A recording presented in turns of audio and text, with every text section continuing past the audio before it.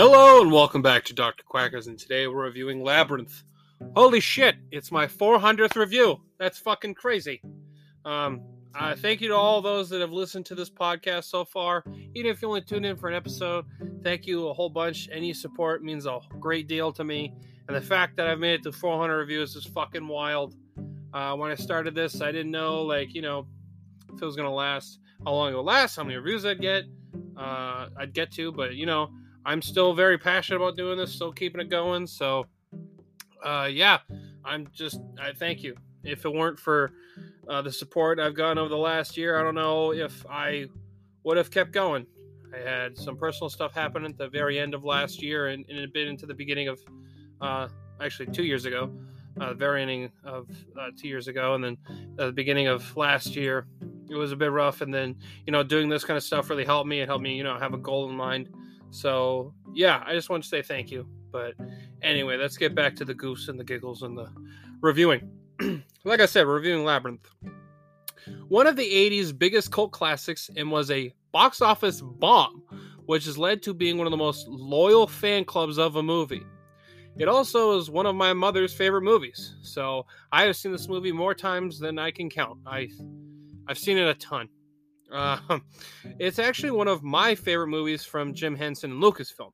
I actually didn't know that for the longest time, that Lucasfilm was actually involved. It's mainly with the special effects and things like that. And then Jim Henson with, with a lot of the set design, the props, the puppets, things like that. He did things like the Muppets, that kind of stuff, Sesame Street.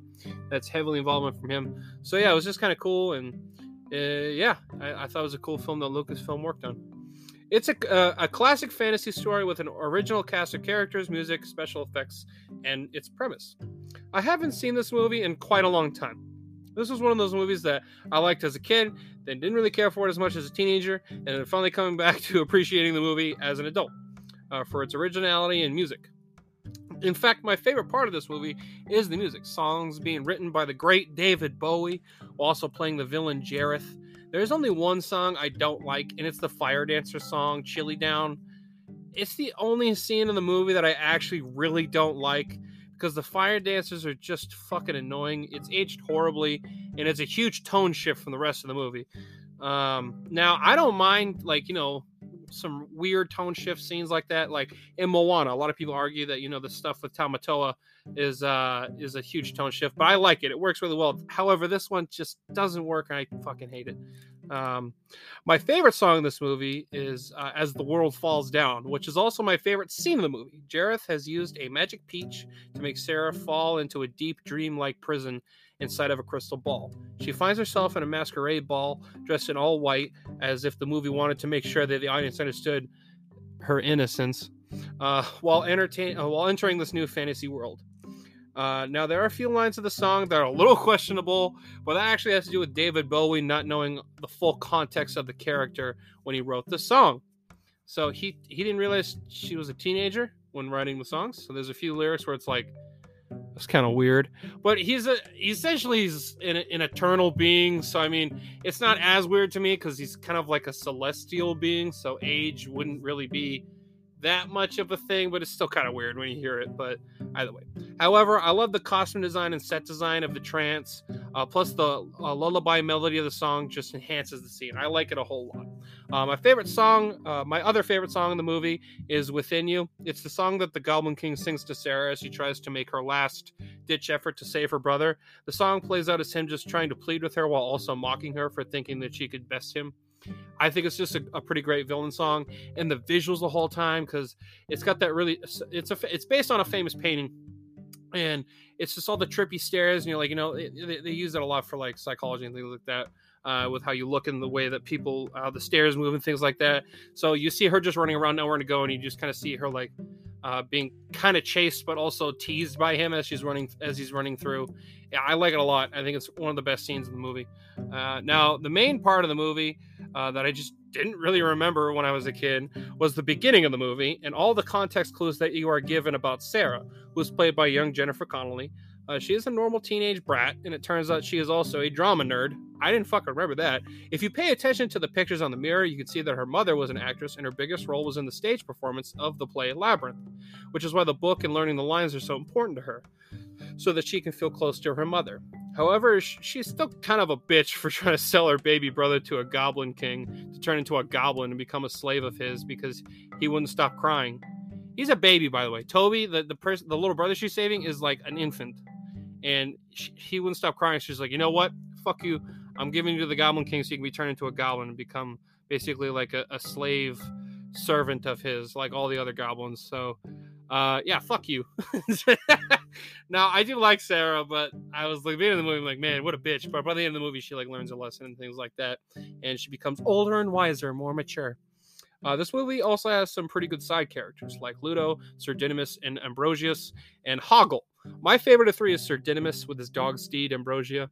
He is a one-eyed fox with the duty to be a knight while also having a big temper. However, his dog is a coward, so when the battles happens, they spend most of the time arguing with each other.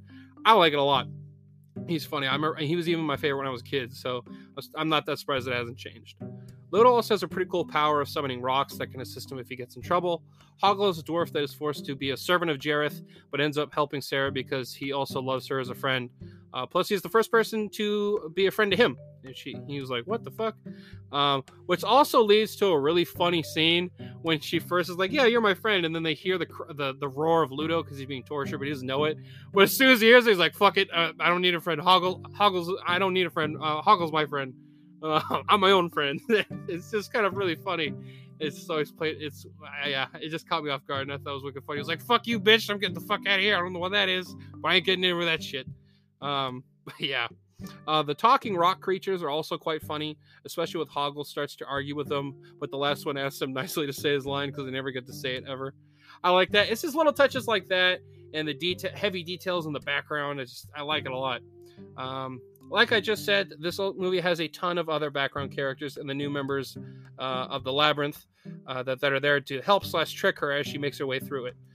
Most of those my favorite of those characters is the worm in the very beginning of the Labyrinth. He's a very well-meaning fellow that invites her inside for tea and to meet the missus.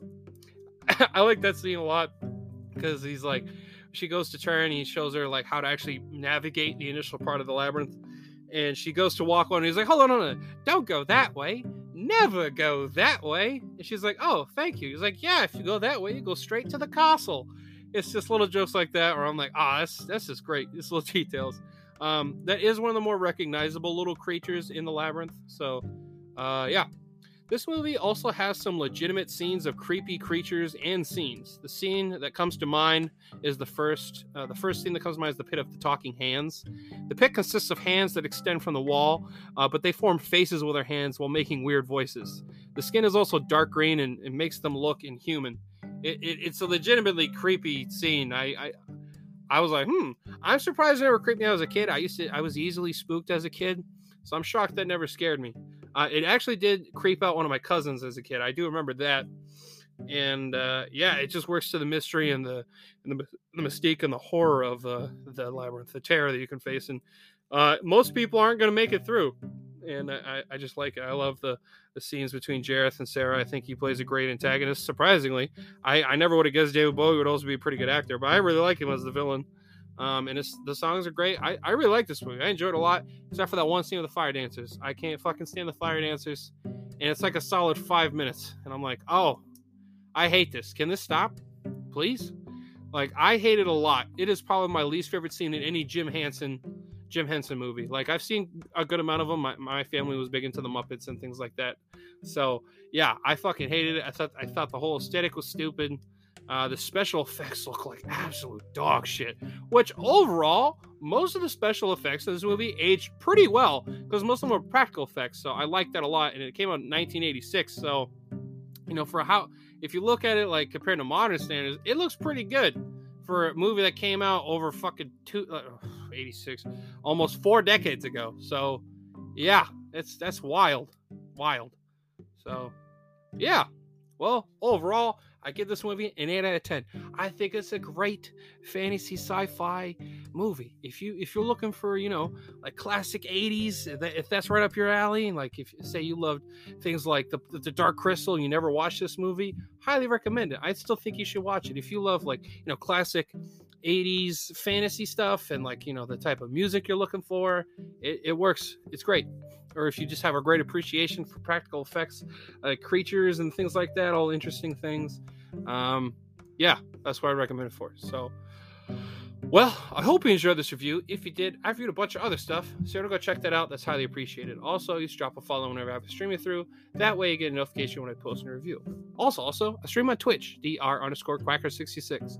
I haven't been able to stream in a minute. I've just been really busy, and I don't know, I just haven't had the time. So I do try to stream on there relatively often. I will be streaming on there soon. So if you want to get to know me more, recommend movies, tell me I'm wrong about opinion, or that's whatever. That's where you can do it. So thank you, and I hope you have a fantastic day, my friend.